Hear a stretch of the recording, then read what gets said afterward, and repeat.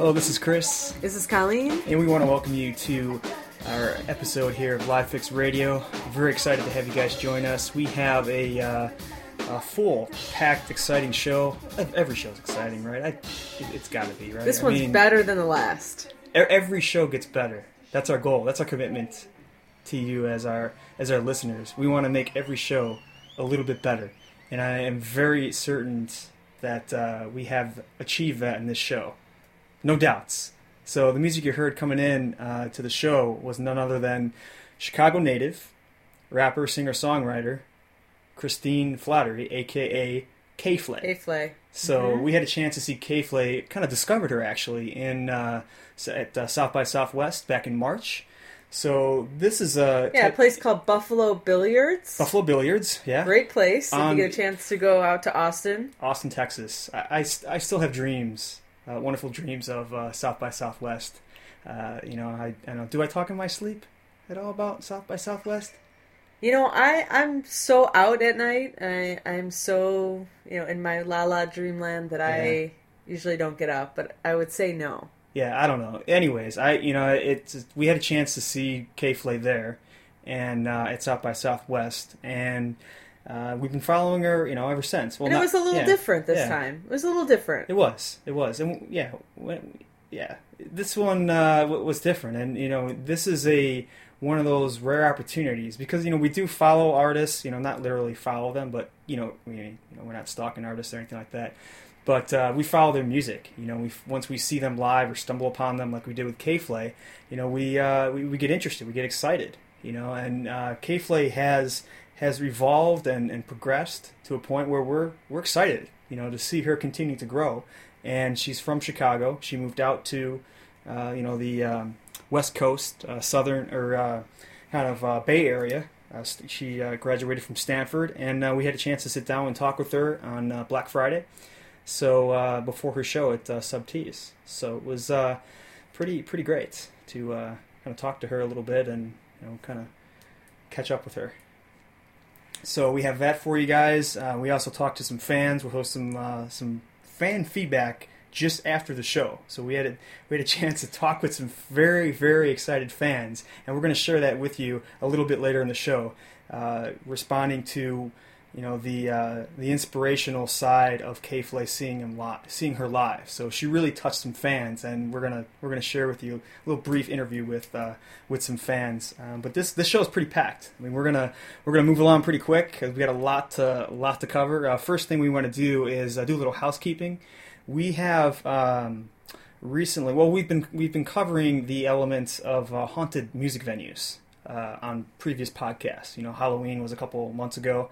And the fact of the matter is, here in Chicago, there are a lot of haunted venues out here. Yeah, there's actually a lot of haunted history in Chicago. Yeah.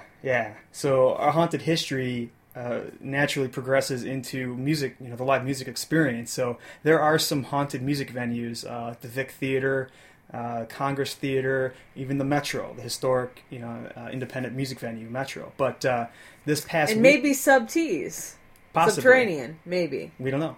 We're not sure. I've never. Have you ever had a paranormal experience at Subtees? I have not. No. Okay. But you could tell when you walk in, there's history there. Yeah. And so we'll cover that later in the show. Absolutely. Yeah. You've been furiously and very diligently doing some great research on Subterranean and the whole historic part of that. And one of the cool things that we're going to get into is that this whole K-Flay wasn't just the show, because here on Live Fix, we're constantly, showing that the live music experience is not just that one, half hour or hour or whatever. It's a whole entire story. There's a beginning, a middle, and an end or an epilogue. It's all wrapped around that moment. And this particular show, we're gonna kind of get into that on how we found. We went to the show, we did the interview with K-Flay, and during the show, I was checking in, on my mobile phone, using Foursquare, and I saw some notes that somebody who had previously checked in on Foursquare, and we'll tell you guys if you don't know what Foursquare is, we'll cover that in a little bit, but we're going to tell the whole story here with. So it's kind of like the whole show. Ferris Bueller's Day Off, kind of. What do you mean? What do you mean? We did not talk about that before the show. I know that, but it's kind of like the idea. You're throwing me off here. I'm trying to figure out the whole concept. See, he called into school. Oh, the story right? concept? Yeah. And, okay. He didn't really know where the day was going to take him. All right. But he allowed the day to happen. Okay. And that's sort of the idea when you go to a show. You sort of allow the night to happen. Okay. And unfolds and unravels, and it can be a great time. It could be a horrible time. Right. But sometimes shows or live music, especially in Chicago, a lot can happen. A lot can happen. I mean, yeah, you never know. Look at when we went to. We've had a lot of live music experiences, but look when we went to go see Smashing Pumpkins. Yeah. We go there, we're excited, we're going to cover it. You're expecting a show. And we walk up to the door, and what happened? Yeah, it was canceled. It was canceled. And there was a sign on the door that said, sorry, but you can get a refund, or you can show up to another scheduled date. And that was it. And we just sat there and just watched the fans come up and read the sign. That was tough to watch that. It was, but it turned into a really good night. Yeah. So, you always, this kind of stuff can be good or bad, but it's, I guess, what you intended it to be when you first go doesn't always end up being that way. Right. And that's what's cool about concert experiences. That's what's cool about festival experiences. Right. We've had some of our own festival experiences where, we're going to this festival, and one night when we were going to Rothbury last year, what happened? We were going to the festival, and we get there, and they won't let us in. Oh, they won't let us in. Oh, yeah. The first night we were there. Yeah, I thought you meant we got trampled by the police that time. Well, that was later. That's another story. Right. But we get there, and they say, that sucked. That's it. We can't let you in. And we're like, well, we're supposed to be camping. Well, we don't care. You can't come in. Right. So then we ended up having to drive, a half hour out of the way to find a hotel. So, and we eventually found one, but it was tough. So these things can happen at live shows, and that was even before. Expect. Yeah, before we got there. So there's a pre-story. There's a pre-concert. There's the concert. Then there's the post-concert, and it's a big story. And that's one of the things that I have these conversations with fans. I kind of talk to them about that, and they're like, "Oh yeah, for sure." So that's what this show is. We had. One thing happened. We had the interview planned with Flay, and we're like, okay, we know that is going to happen. Sometimes the interviews before the show they don't happen. Sometimes you got to really kind of bend and flex. So this whole show is going to be basically taking you guys through that night. So, but some other housekeeping stuff. We were talking about haunted venues at in Chicago, and we actually had one fan. Leave a comment. We have a blog post, and we'll leave this in the show notes for you guys. But we had a comment. Somebody had a paranormal, what they believe is a paranormal experience. I believe it was Friday night. Yeah, because we were out with friends, and I looked down at my phone. I got a notification that someone left a comment on the blog. I'm like, wow, what's going on here? And I look at it, and I'm reading through this, and my jaw is like dropping. I'm like, wow, I can't believe that someone is writing this. That they basically had an experience of somebody was blowing on their ear during the show. During the show, and as I'm reading, I'm like, okay, you go through the normal questions. You go, okay, was there drugs? Was there drinking? Was this are there other mental situations that was the back door open? Right. Were they standing next to an air conditioner? These basic things that you have to ask as you're reading these things, because paranormal things, even though they do happen, they're kind of hard to believe sometimes because the mind plays tricks on you. But nonetheless, this comment, they as they explained it, they kind of they checked off all the things that I was thinking of, and. One of the posts in the post that we have about the paranormal music venues is that the Vic is in fact haunted. There's I believe it's a woman who goes around, has been seen up in the balcony and also on the stage, and has been known to do things to people during the show.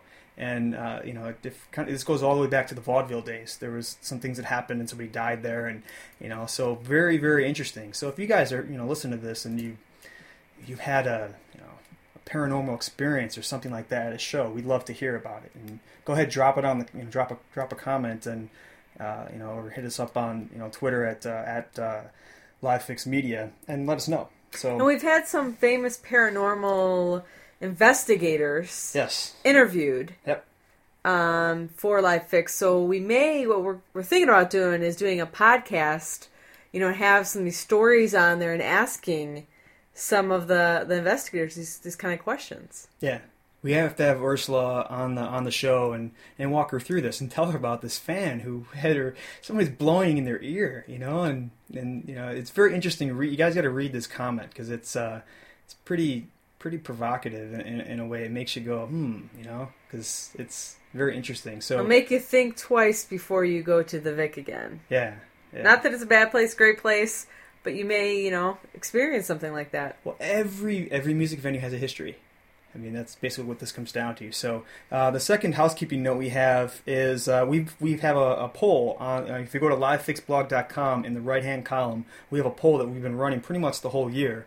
And ask the question, how many shows did you go to in 2010? So all of last year. So I decided to kind of throw that question out there. And there's different, did you go to one show? Did you go to two shows? Did you go to 5 to 10, in different ranges? And then I have, did you go to 20 or more shows?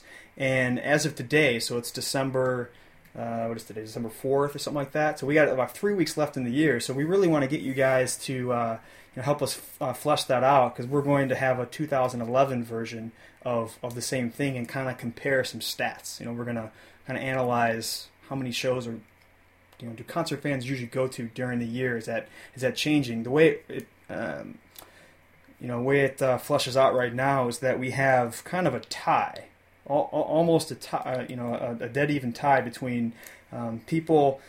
20 people have clicked that they have responded that they've gone to between 5 and 6 shows, kind of in there, and then 19 people have said that they've gone to 20 or more shows.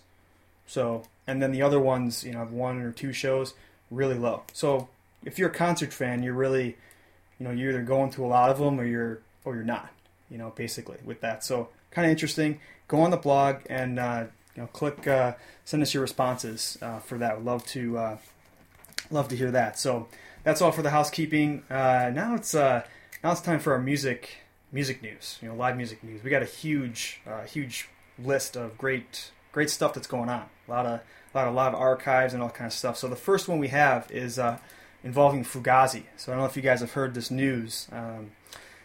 Fugazi, the post-punk band from DC, led by Ian Mackay, formerly from Minor Threat. They recorded over 800 shows during the band's, touring time. And just recently, they have released their first batch of live archive shows. So they got and that batch is 130 shows. Unfortunately for us in Chicago, when I heard about this, I went on the site and there's no Chicago shows available yet. So kind of sucks, but nonetheless, it's pretty sweet. There's some good interviews that Mackay has been doing with different publications, kind of telling the story behind that. So if you're a Fugazi fan, you definitely want to go and check that out. And again, we'll have links to all this stuff on the blog. Colleen, I know you love Fugazi, right? Yeah, I'm a huge Fugazi fan. Yeah. What's interesting about Fugazi is that, I can't believe I almost forgot this, is that they have probably one of the most unique kind of relationships with their fans during their show. They're notorious for making sure that people are safe during mosh pits. They've actually stopped shows, and we'll have a link to this archive of stage banter. That's 45 minutes of stage banter that was recorded by a fan. We'll have a link to that so you guys can check this out. But Fugazi is So when famous. You're saying stage banter, can we define that a little bit? I mean, is it just the lead singer yelling at the fans, or is it the fans yelling back? Is it? Well, it's a mix. There's kind of a love-hate thing that goes on. Sometimes Fugazi is yelling at their fans because some of their fans, they come there, they want to be aggressive. They want to kind of let their aggression out and all these types of things. And some fans just want to enjoy the music and they want to have, just not, they don't want to mosh. They just want to take in the music, in a safe environment where it's enjoyable, not dangerous or, scared for their life or whatever. So Fugazi, sometimes they'll call their fans out right there in front of the stage. There's recordings of fans saying, hey, keep playing. Who cares if we're moshing or whatever? We want to hear this, and why aren't you guys playing? Why did you stop the show? Now, is this free? This guy released it free? It is, yeah. Oh, wow. It's a free download. So it's kind of a compilation. This fan that recorded. Well, this is different. There's the live archives. That's different than this 45-minute thing. Was actually from 2009, and it kind of resurfaced. People were talking about it again.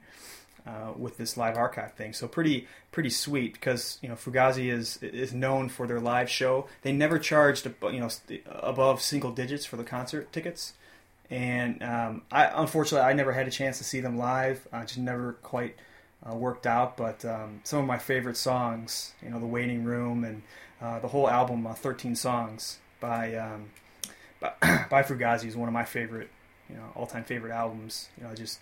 If I could go back and see a band again that I never have a chance to, that Fugazi would be definitely on my list. So good stuff.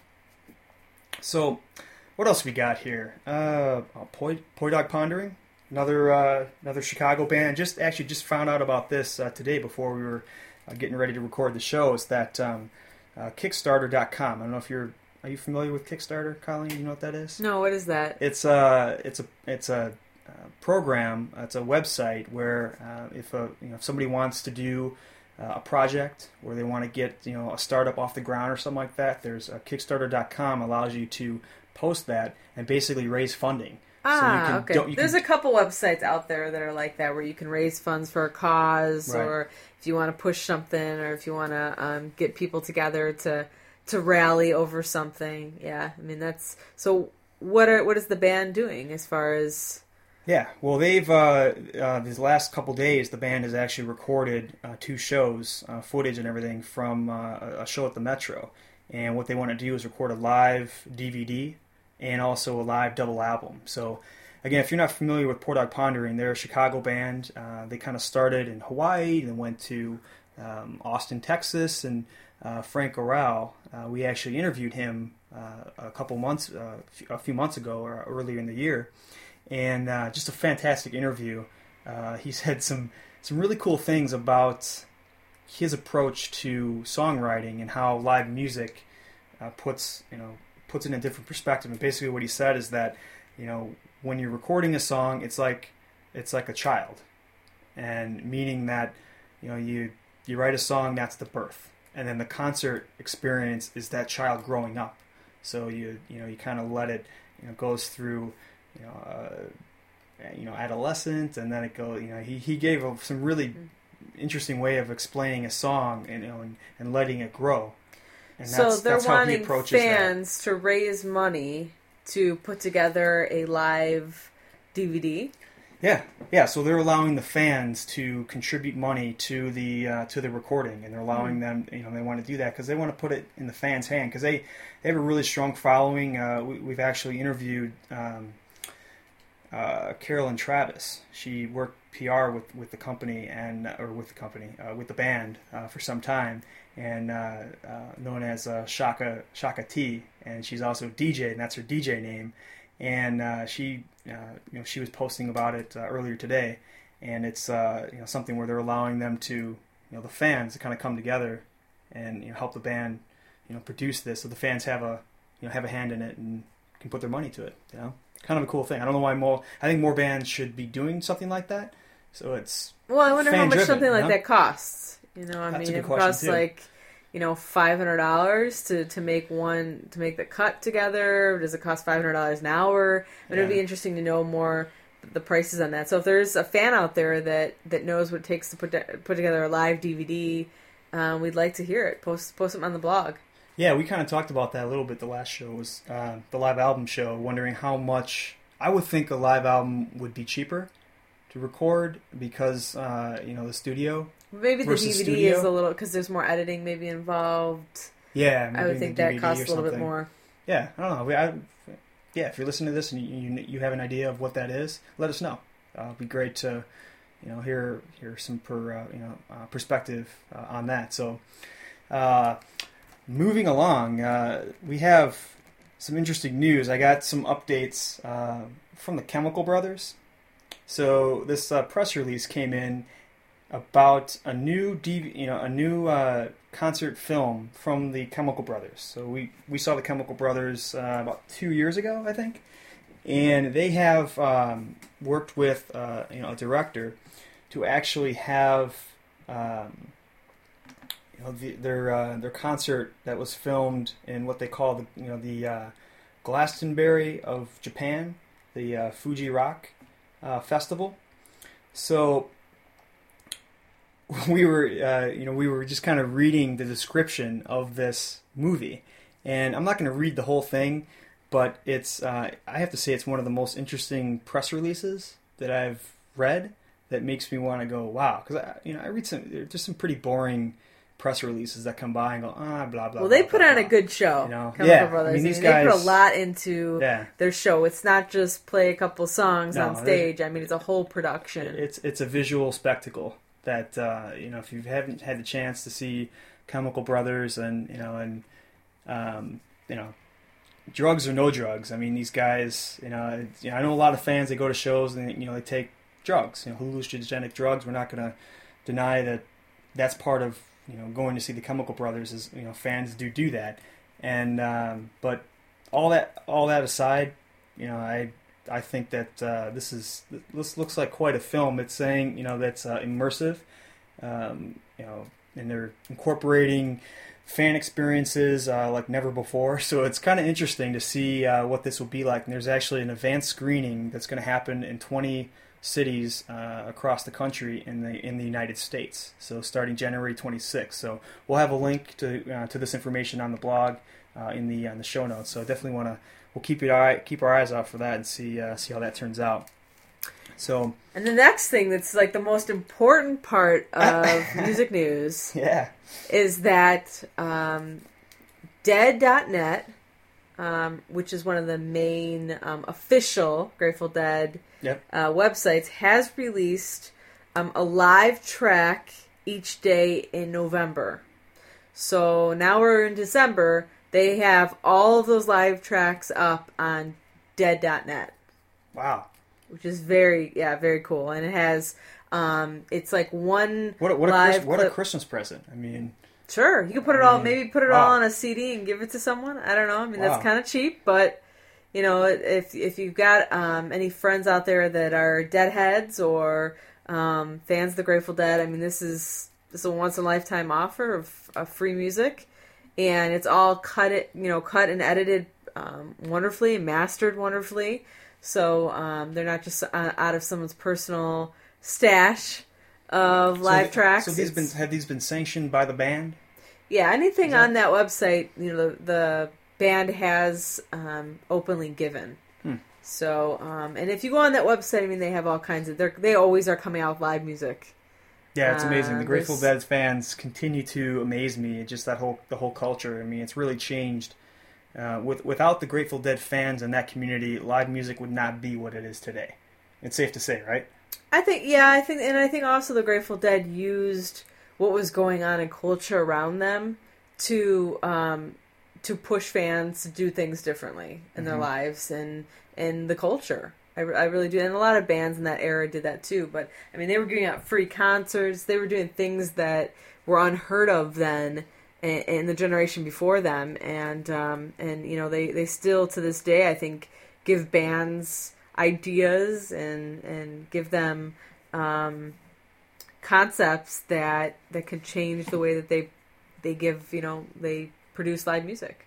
So I mean, they're huge, and I would continue to check out that website. They may do the offer again, but at this point, it's free, so you can go back and get the whole every day in November that they had. It was like 30 days. Wow! So yeah, that's awesome. Check it out. Definitely. So our great stuff. So our next music piece here is that a couple weeks ago, Google Music was unveiled and moved out of beta, and they have a huge catalog of music available. There's some free tracks, and one of the tracks that they're promoting this new music service with is Pearl Jam on September 11th and in Toronto.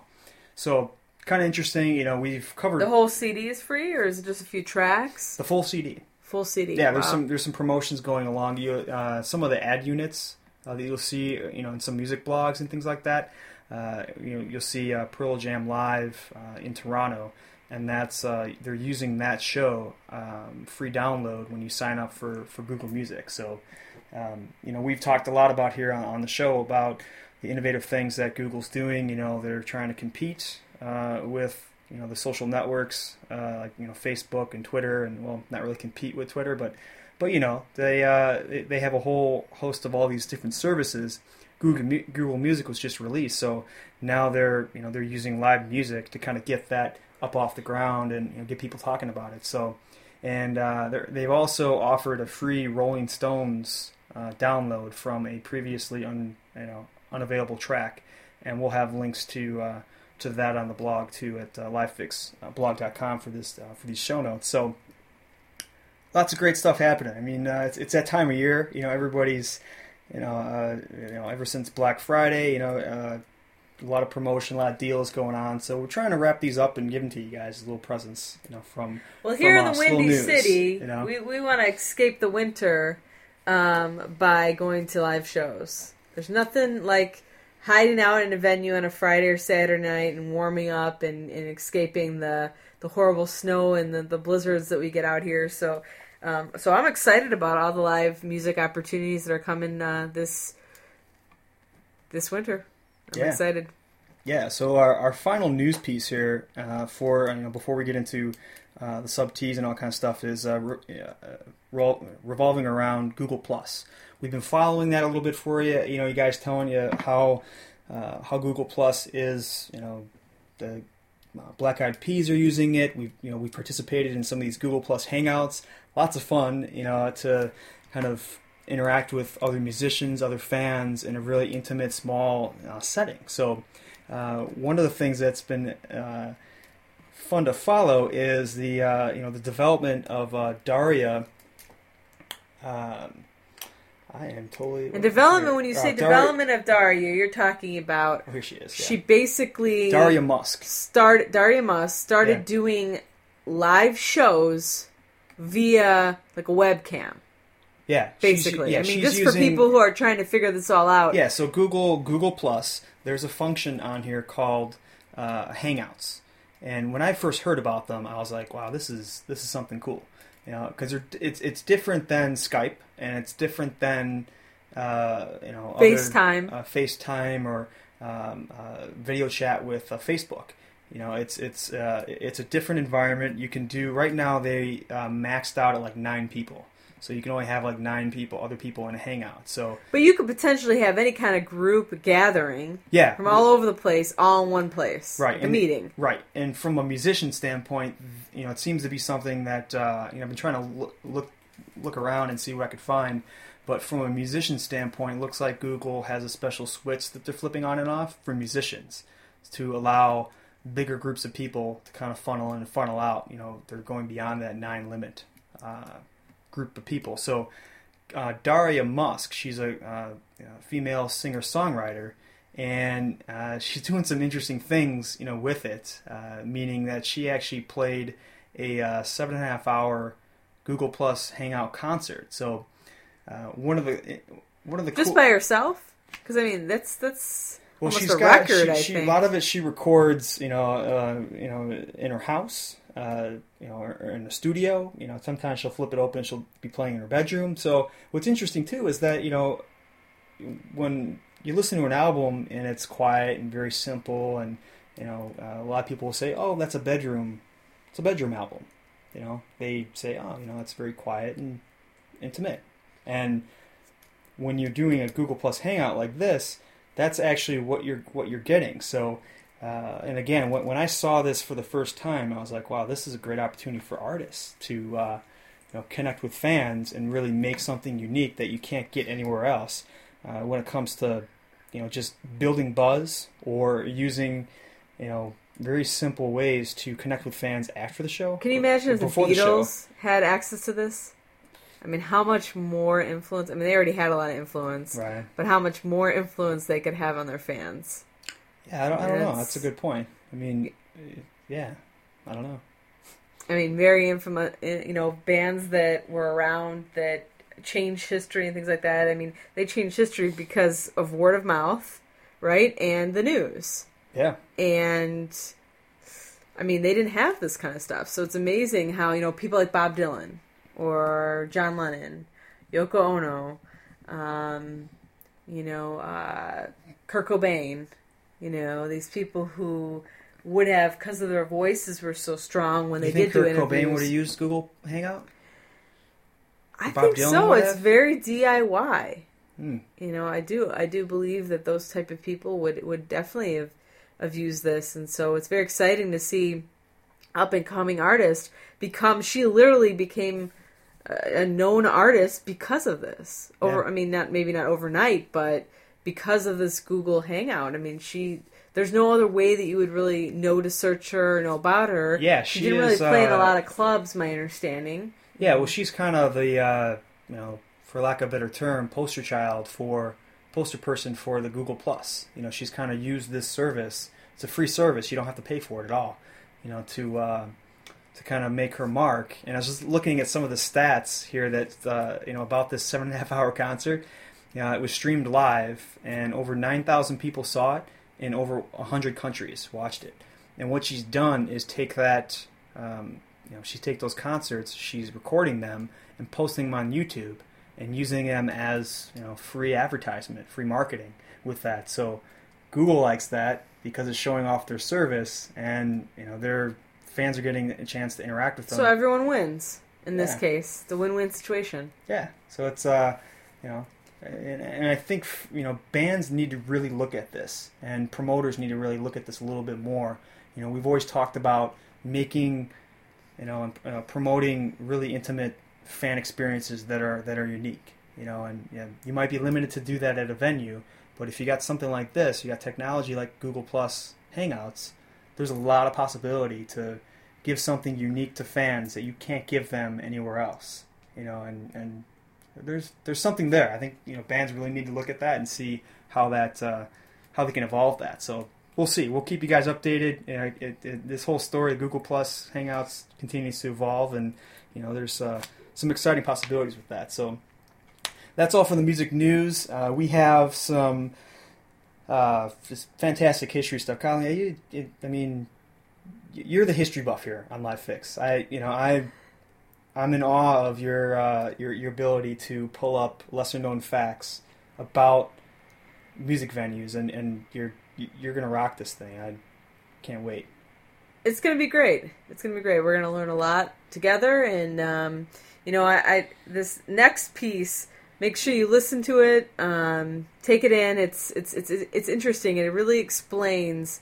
It puts you right there after the show with these two fans. So we will be right back. Have you seen K-Flay before? No, it was my first time. Epic night. It was like, oh my God. I don't even know. I had fun. I had a lot of fun. My BFF, she brought me here. And what was your name? Violet. What was your favorite part about the show? What are you going to remember tomorrow morning when you wake up? Everything. Her shoes. I always like her shoes. I take pictures of her shoes. This is the second time I see her. I think she's like super talented. She's representing for all the girls trying to do hip hop, and she does it well. So I'm gonna keep supporting her from here on out. Love K-Flay. Woo! So you're gonna buy some red shoes tomorrow then, probably. Yeah, some red Nikes. I want to match size 5. What about you, Carla? I think I'm gonna go get some red dunks too tomorrow. Yeah, I am. She's a musical and a fashion inspiration. Yeah. Carla and Violet. It was great to talk to them after the show. Everybody around me was just locked in to K-Flay, and she had a live drummer if you guys could tell some of the stuff we've been playing so far, she didn't have that in at South by Southwest, and that's what she kind of tells us about that in the interview coming up. But it was great to talk with Carla and Violet and just get their perspective on K-Flay. And being able to do some Googling on her K-Flay, she is very, very much into fashion and very much into, the hip-hop fashion, I should say, wearing the Nikes. And the last time we saw her, she was sporting a Nike shirt. This time she had, some different name brand shirts and shoes, and I mean she definitely has certain brands that she wears, and she definitely has a kind of a cutting edge in that, and I think the way, as you heard, the fans they definitely appreciate that, and they appreciate her being bigger than just the music. Mm-hmm. She's a producer, she's a MC, she's a triple threat, she's a fashion trendsetter, yep. Right? Yeah. So. She's got it all, and I encourage you to Google her because there's more to her than we can fit in this podcast. Absolutely, I couldn't have said it better with that. So yeah, so what we're gonna do now, we got some some storytelling to do for you guys and kind of paint this picture. So we talked to K-Flay before the show. We walked into the venue, and one of the things that I do when I go into a venue or really any place now, I'm kind of addicted to this whole Foursquare thing. Foursquare, if you're new to it, is a location-based app. It's a mobile app, and what you do is you go to a place and it shows up on your mobile phone, and it shows that other people are checked in there. So you do a thing where you check in, and it a little thing pops up and says, there's 4 other people here, and it kind of goes into your network. So if you have a bunch of friends that are following you, they can see where you're at, and it's a great way to discover other things that are going on right then and there, or, kind of bookmark, make notes of other places that you'd want to go when you're in that area again. So I love doing that because people are always looking for cool places to see concerts. So if they want to follow along, they'll hopefully find some cool places that we've been to. So when I got into the venue, I clicked, check in, and I'm looking at other things. And let me explain a little bit more. One of the cool things about Foursquare is you can leave tips about places. So if you're at a restaurant, you can say, get the burgers, they're awesome. Or if you're at a venue like Subtees, you can say, hey, this is an interesting fact about Subtees, or hey, the shows are great here, or hey, watch shows from the balcony. So there's a whole list of these types of little tips about Subtees. So as the show was starting, I'm looking at this, and one of the other users who had checked in was actually it was Ticket Web, which is a really smart move by them because they're they know all the music venues really well in Chicago, and what they had done is they left a tip that said, hey, did you know that Subtees used to be a brothel in the 1920s? So, and there's some other history. So that's my part of the story, is that I was like, hey, and I leaned over to Colleen and I showed her on my phone. I showed her, I was like, hey, did you know this place where we're in right now used to be a brothel? And I was like, that's kind of interesting. Now we're experiencing live music here, and there's a whole thing with the history of Subtees. So. Well, and that always sparks my interest because I love Chicago history. I love history just in general, but I have a lot of family origin in Chicago, so I did a lot of genealogy research and did a lot of research, and that led me to learn a lot about Chicago. And now that I'm involved with Live Fix, I'm wanting to research musical history and buildings and venues and things that, because I believe that when you go to a show and you see a show, you almost go into history to some extent. You go into that building, you go into what that atmosphere, what is in that building, who played there, what played there, what happened there. I mean, all that stuff I believe is a part of the show. Yeah. Maybe not everyone believes that, but I believe that is a part of the show. And so I get really excited when we go to different venues, that we don't go to just the same venues to see shows.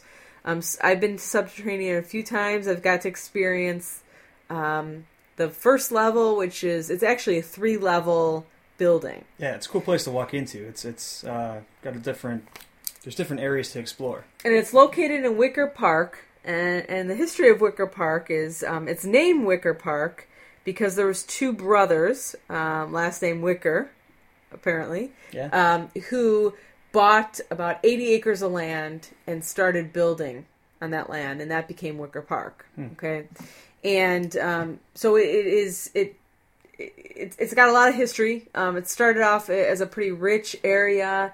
And then kind of grew into more of an urban area, and then it grew into more of a mixed population where there's all kinds of different stuff going on and different types of stuff. And there was at some point it became very crime ridden, and so you had a lot of crime, things going on, gambling and brothels, and just like Chicago, everywhere there's pockets of when Prohibition was going on, and it's probably some Al Capone history, Al Capone mixed in and there all too, that right? stuff. I mean, and so the building was, a lot of people talk about the building being used as a gambling place and a brothel. Yep.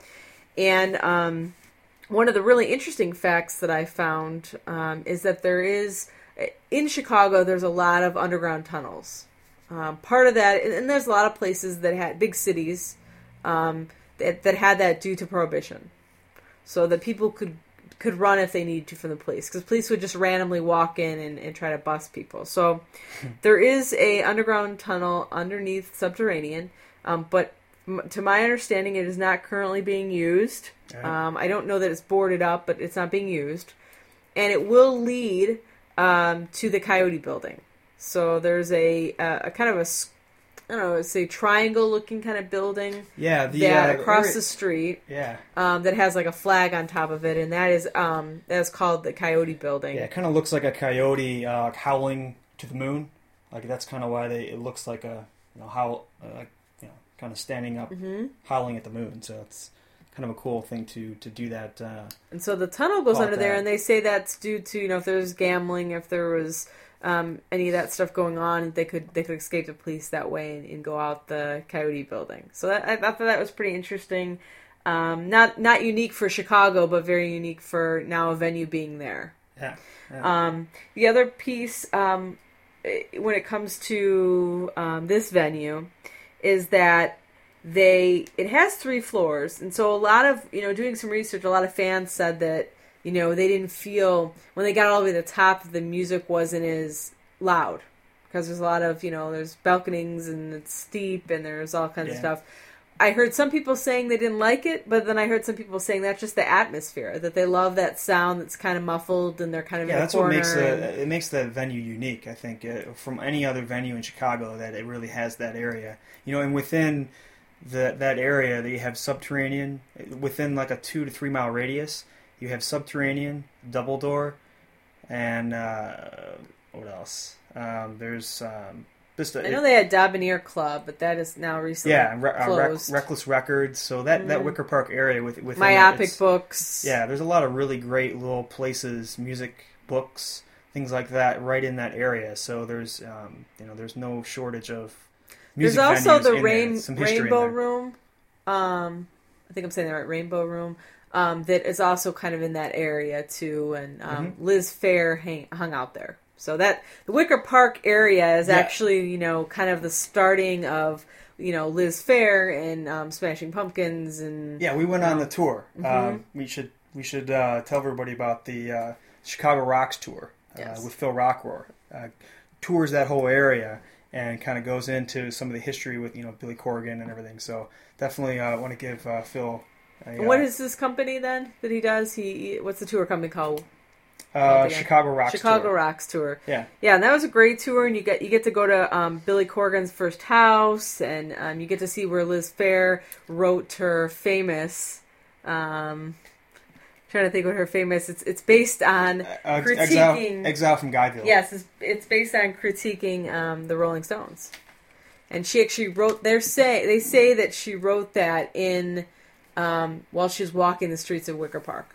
So, anyway, that's the little brief history of Sub T that I found and I thought was fascinating, and I'll continue to bring more facts to the blog and maybe write a piece on it. mystery piece on it. And one of the things we want to ask you guys is, I know, Colleen, you brought this up, and there was a little piece in that thing that I found on Foursquare. So if you're from TicketWeb or you're from Subtees and you know what the significance of that statue, there's a big wooden statue that's above the stage area, and in the little quote there in Foursquare on the tip, they said if you really know your area, your venue, that location, then you would know what artist, the story behind that statue. We looked around and talked to some people and couldn't get that. So if you know what that is, we'd love to hear. Or if you're the artist yourself, if you're the artist, that would be great to have you on. And I don't know if that's what it intended, if that we thought it was going to end up there or not. The other small piece that I think is kind of interesting is next time you go to Subterranean, and the address to Subterranean is 2011 West North Avenue. Okay, and what's interesting about that is that when you walk in, there is a tile floor, and there is the Latin numeric, numbers, and it's actually 2011. It's actually the address. Those Roman numerals on the floor? Yep. Wow. That's the address. MMXI, so it would be the Roman numerals of that. So. Wow. Cool. The address. Awesome history. I think that's some great stuff. So that's the history of Subtees. Thank you, Colleen. Always count on you for. I'm trying to bring the facts. Great history. You are the historian, official historian of Live Fix by far.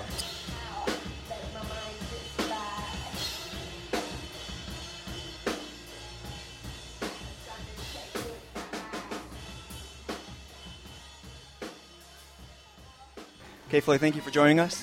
Thanks for having me. It's a day after Thanksgiving. It's Black Friday. We were just talking about what Black Friday is, and we're excited to have you here on our show. Thank you for joining us. Yeah, no, I should have gone shopping today, but I didn't. I feel kind of like American regret right now. Well, it's you can work through that.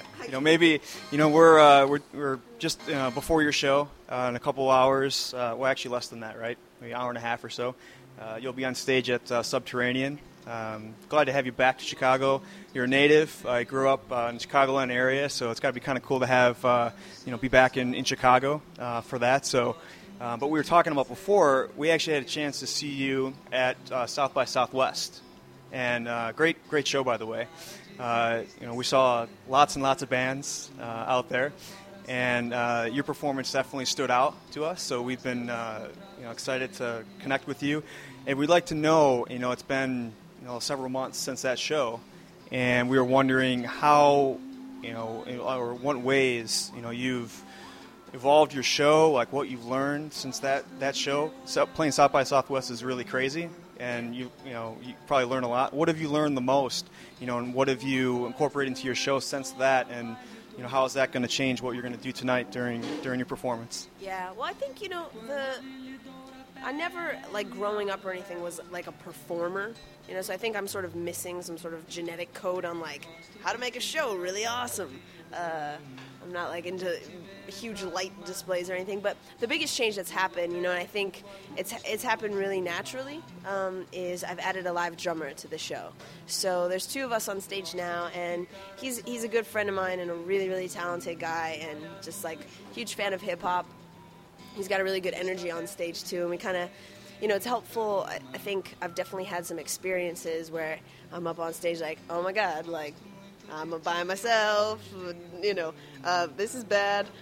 So it's nice to have someone else up there just to feed off of energy-wise. Even if a show, let's say, isn't going that well, we can look at each other and kind of smile. But, from an audience perspective, too, I think I've tried to be a little bit more cognizant about what it's like for someone to watch the show, and how can I make the show interesting for people and new for people and more dynamic, but still remaining true to the root of the project, which is very raw and very intimate and not overproduced. I'm wearing what I have been wearing all day on an airplane and won't change. So I'm kind of it's a very organic I think, vibe that I've got going on, but just creating something that helps, create kind of peaks and valleys. With electronic music, sometimes it's hard to have the same type of dynamics as you might with a live band. Yeah, that's interesting. In listening to your music, you definitely mix, you mix humor, very clever, in the wordplay, and also very personal. You tell stories that are very, intimate, and, you have a way of, kind of laughing at yourself, and learning something in that process. And I'm wondering how do you go about performing, music that is very personal on a stage that is very, is very public, in front of people maybe you never even met before, or maybe even tonight there might be some people, that you've known since. Oh, my dirty secrets. Since high school. So what's that like for you? I've always been a bit of an open book. Believe me, there are things you don't know about me that I choose not to write about. But I think, whenever you're doing any type of art form, you're exposing yourself, especially in the modern age, to a lot of scrutiny and openness. It's just a byproduct of what's happening. And I think over the years, I've come to really embrace that as part of what I like about music. Is that confessional aspect. And listening to a recorded song is one thing and is amazing in its own sense, but listening and being a part of a live experience is, that much more intimate and personal. And, my favorite shows are shows like tonight where, we're at a club that's not huge. I'm up in, I can sweat on people, people can get up there near the stage, there's no barricade. And I know as a fan of music, those are the shows I love going to. And trying to create that experience for people to feel like, they're investing in something that's real, that I'm being kind of authentic and true to what I'm doing. And over time, I feel I've gotten closer to that in terms of my music. And I've got a new EP coming out, which is just kind of the next step in that progression. Yeah, great segue. We were going to ask you, about, how the live performances that you've done since your last release, and some of the mixtapes and remixes that you've put out. How have your live shows influenced the recording and the music that is going to be on the next album? It's called Eyes Shut. Yes. So how are all those experiences melding in and blending with the album? Well, I think probably in two ways there have been things happening. In the first way, I've started to, I think, be more open on stage and let loose a little bit more, which has influenced the music in the sense that I think it's becoming a little bit more big, or something slightly bombastic, and that has a terrible pejorative connotation, but just a little bit more just not as small sounding. I think a lot of the stuff that I had recorded in the past, just by virtue of where I recorded it and how I did it, kind of sounded like that's how it was created a little bit.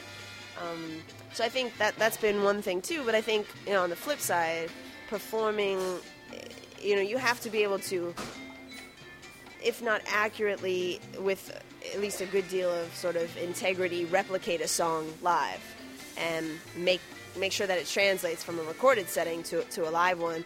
So I think I've been very cognizant of that during, the process of recording the EP. How's this going to come off live? Is it going to be cool? Can I, I run Ableton Live for my setup on stage, and so the way that program works, there's certain kinds of clips and ways that you launch music and samplers. So I'm always kind of having that in the back of my mind when I'm writing and in the studio. What are some of the things that you've struggled with in, making the jump to, recording live, having that live energy, and then trying to, translate that to an album? What are some things that you love about that process, and some of the things that just, maybe scare you, terrify you, or just challenge you? I think with recorded music, there's definitely the ability to create a thicker sound at times, vocally at least, because you can layer things, So there's some really interesting possibilities with that. I think what gets lost, and it's a delicate balance between being precise and having a little bit of abandon, in a vocal performance. For me, recording, because live I'm kind of going up and down and being a little crazy. and in a recorded atmosphere, I tend to be more controlled in the delivery. So I think it's about finding that balance. You know, it feels still a little bit off the cuff, but also, you know, controlled. Yeah, that's it's interesting because we've done. I know you had some. Yeah, you had I have a question to ask. Oh, yeah. We just recently did a podcast about how women and men experience live music differently, and so yeah, very interesting. You have to check it out. So, how do you think being a female singer-songwriter, DJ, MC, rapper, how do you feel that is it different when you're a woman doing that stuff and that kind of music, or do women in the audience respect you more, don't respect you as much? I think probably, and I can't speak for all female artists, because I can't. But I can speak for myself in that, you know, I think a lot with a lot of female performers, especially kind of in a more electronic hip hop realm. There's a lot of like, image, kind of, in terms of just like physically, you know, how people are dressed and what's going on, and it's a lot more put together than, let's say, like how I will appear on stage, and I've found that that's garnered a really good reaction from female fans, especially, or people in the audience, just like, hey, it's like a girl who looks like me, just going up there and just kind of doing her thing, you know, not really giving a fuck. And I think that's a nice counterpoint to some of the other, you know, shows that you might go to, which are a little bit more produced. And there's certainly nothing wrong with that. I love going to shows like that too. But I think it's, you know, it's something that people, especially women, have appreciated and have said that to me. That, you know, it's cool to see someone just a little more, I don't know, looking like just rolled out of bed or something. You know, I think other than that, I don't know. I haven't really thought about it, how, like, female fans versus male fans, but, you know, obviously if you're a girl and, you know, male fans will look at you in one way and female will look at you in a different way. I mean, in the sense of, like, you're not really going to be, like, objectified, potentially, in the same way. Not that I don't really feel objectified. But, yeah, I'm kind of rambling. I don't know what I'm saying. Is that no. Have you? No. It's an interesting. Whenever we ask that, you know, it's kind of an open type of question. What are some of the interactions been like? You know, during the tour, you know, after a show, with the fans, you know, male or female, or different ages, things like that.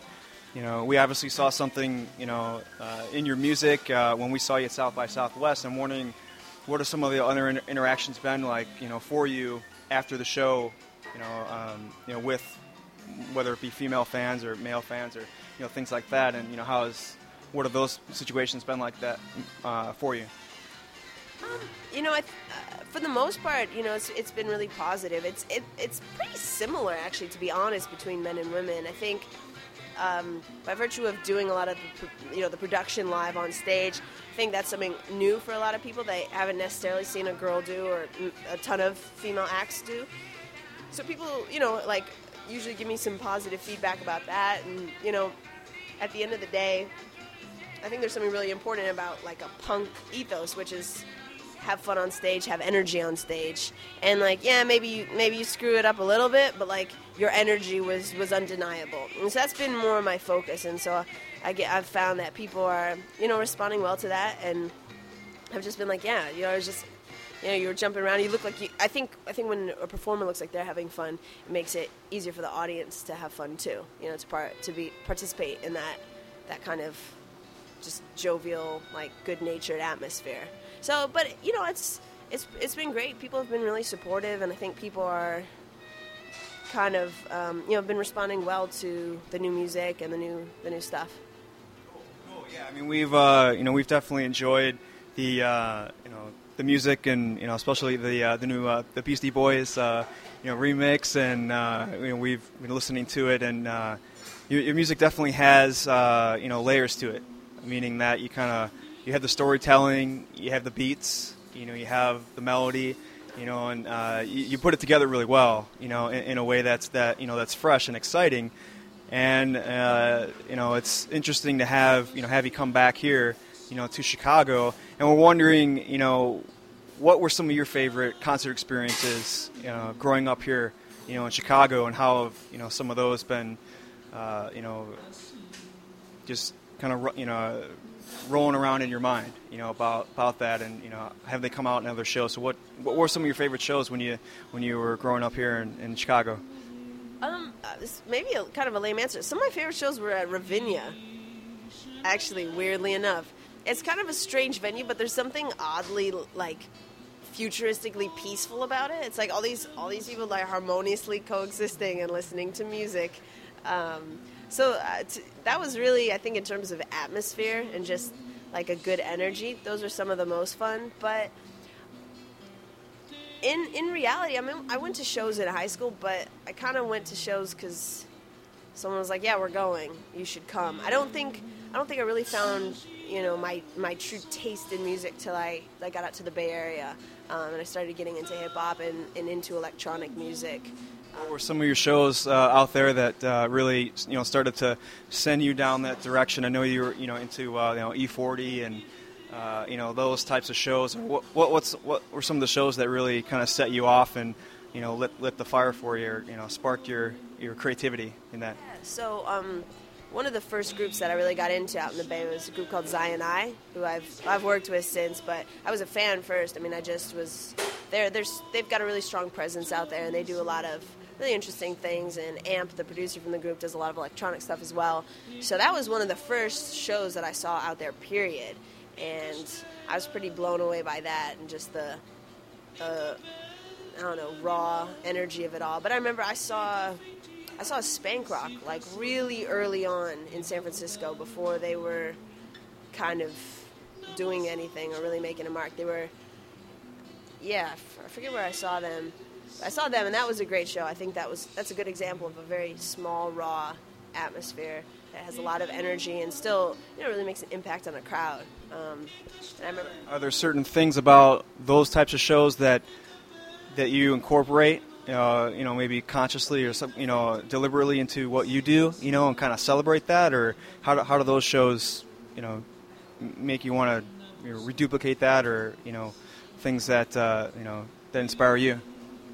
I think I'm hoping that people leave a show feeling energized and feeling inspired in some way, whether it's, they're an attorney and they're thinking about a lawsuit or something, or, they're a writer. I think the best shows and the best movies and the best books, the best, pieces of art in general are ones that aren't, that make you feel like you want to do something fun and cool too.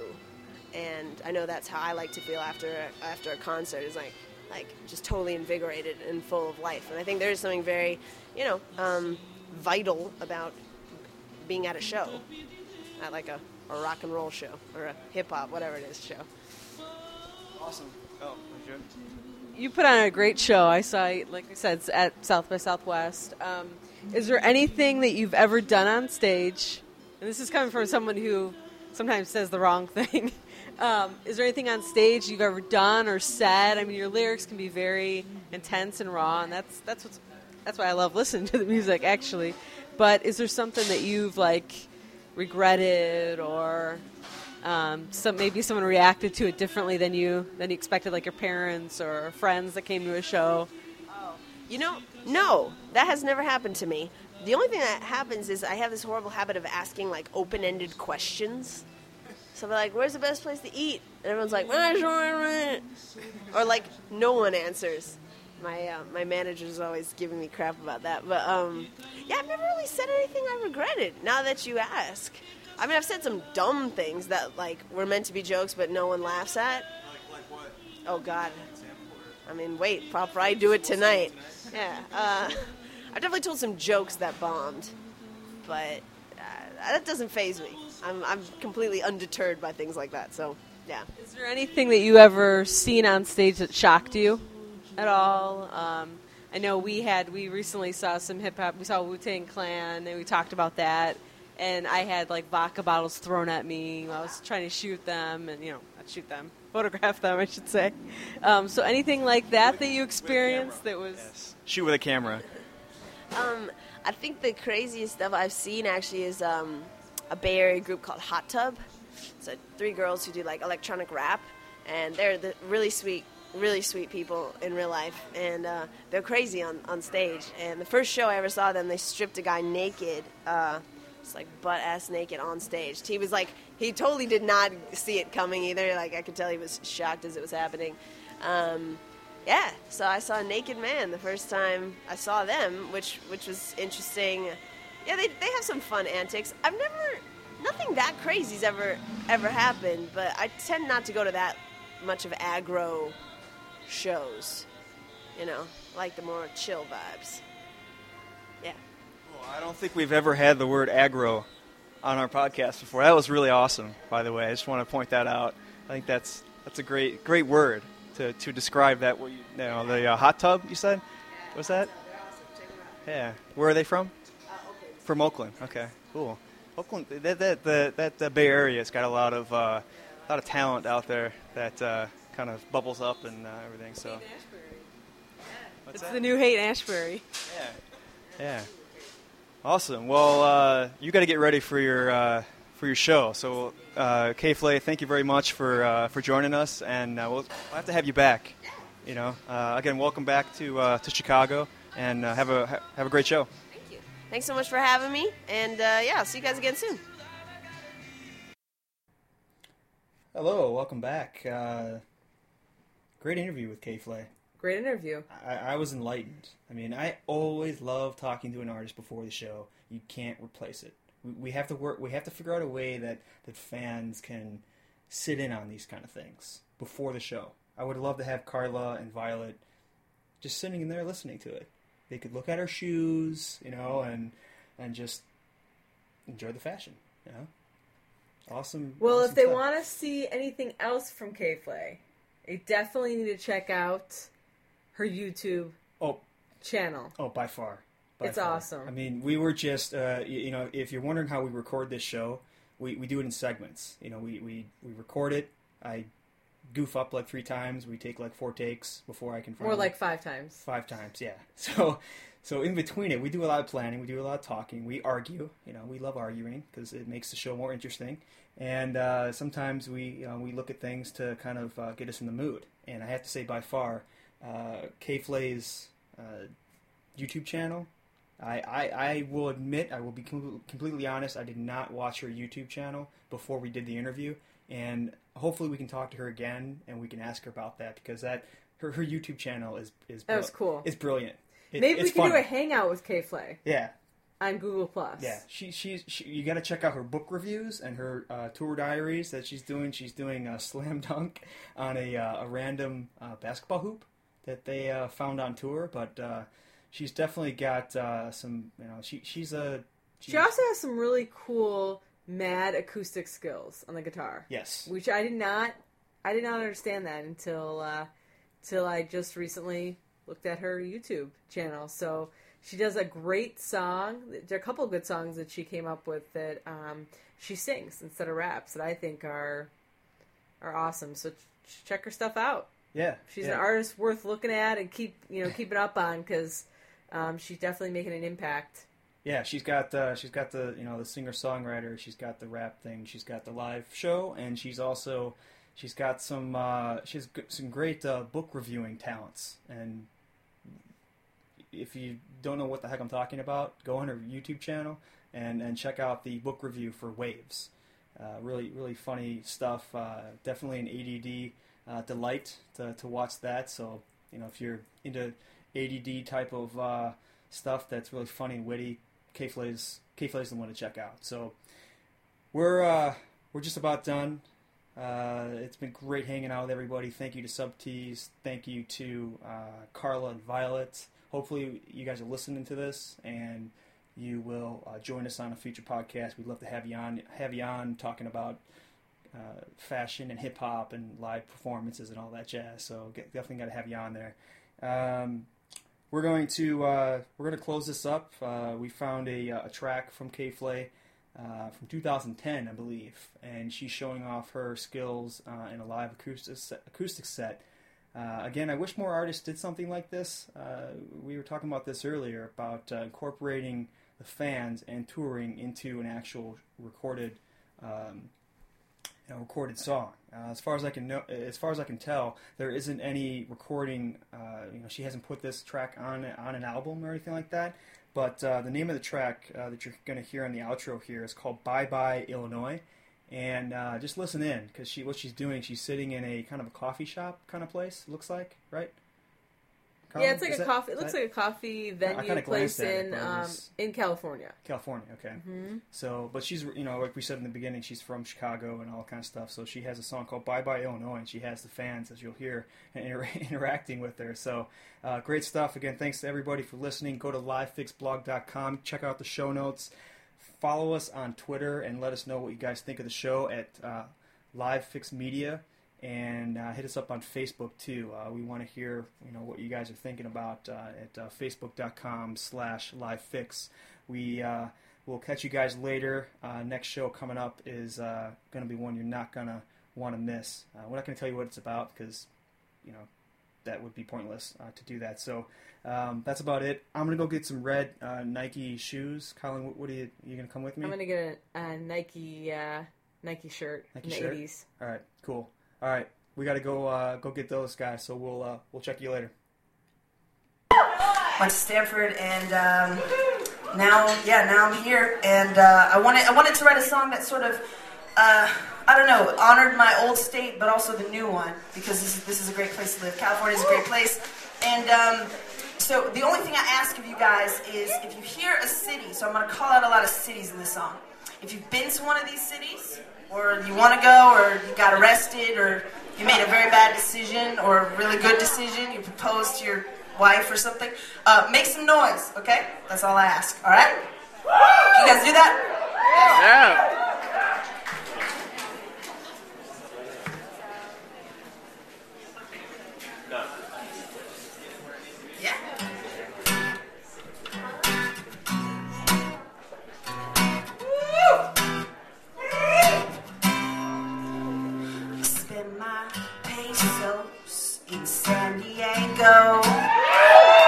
Spotted manatees in Los Angeles.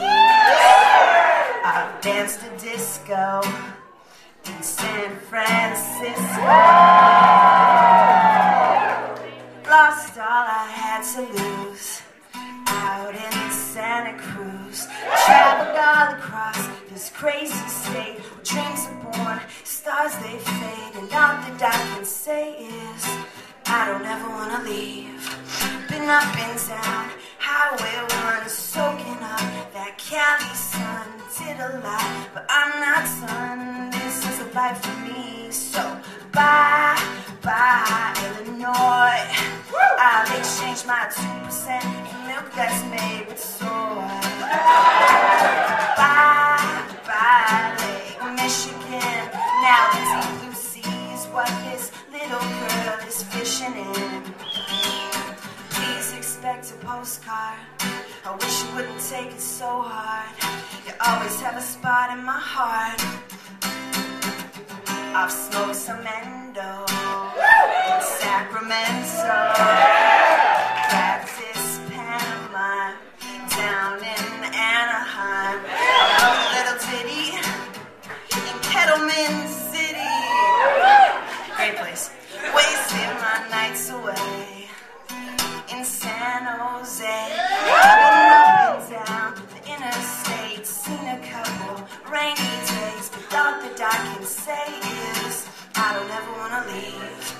Had my share of West Coast fun, drinking in that Cali sun. Did a lot, but I'm not done. This is a life for me. So bye, bye, Illinois.